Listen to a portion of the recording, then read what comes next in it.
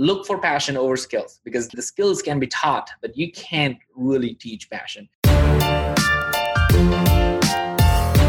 You're listening to the Flip My Funnel podcast, a daily podcast dedicated to helping B2B marketing, sales, and customer success professionals become masters of their craft.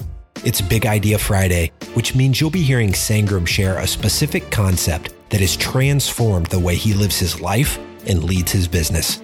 Here we go. Sangram here. Welcome to the Flip My Funnel podcast for this incredible personal transition for me here. This is going to be really cool. And again, short, tight, and hopefully it communicates the main idea, which is passion trumps resume.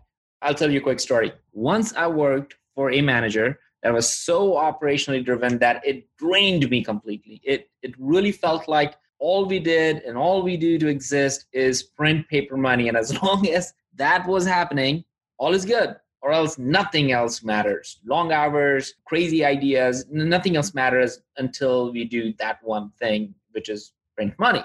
Along came another manager, and that person was super passionate about the why we do what we do.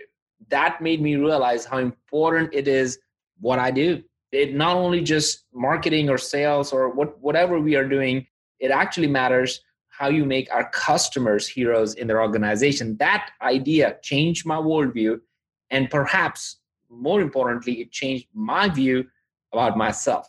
That's when I realized that passion trumps resume. Every day, twice on Sunday. Passion is something that can cut through fear and create love for who we are and what we do. Since then, it has been my personal philosophy and something I know leaders at Terminus apply naturally, which is to hire for passion over simply resume. This is not a big idea for a CEO or a founder or an executive leader, but it's also a big idea for anyone who's in any kind of leadership role that requires cross-functional support or buy-in. I have, and maybe you have seen over and over again, and maybe wondered why. Like, why do people who have passion win hard conversations? Or maybe why do people with passion get bigger projects? Maybe someone there at your company right now, people with passion seems happier and smiling all the time, and you can't tolerate that. I'm like, why is this? Or maybe people with passion almost seem like they are going somewhere. Always, they're on the move. Well, why is that? So my big challenge to all of you today is this. Find your passion and know that passion trumps resume. Find your passion and know that passion trumps resume. If you're hiring someone, look for passion over skills, because the skills can be taught, but you can't really teach passion.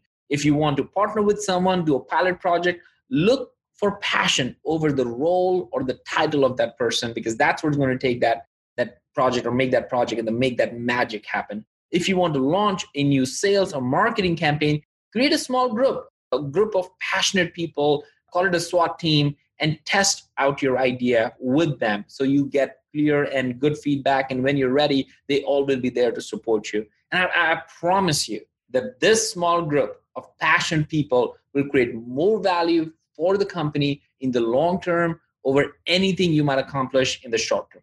Bottom line, passion trumps resume. And we always like to say at the end of the podcast, and I forget sometimes, which is without a community, we are simply a commodity. You've been listening to the Flip My Funnel podcast. To make sure that you never miss an episode, subscribe to the show in your favorite podcast player.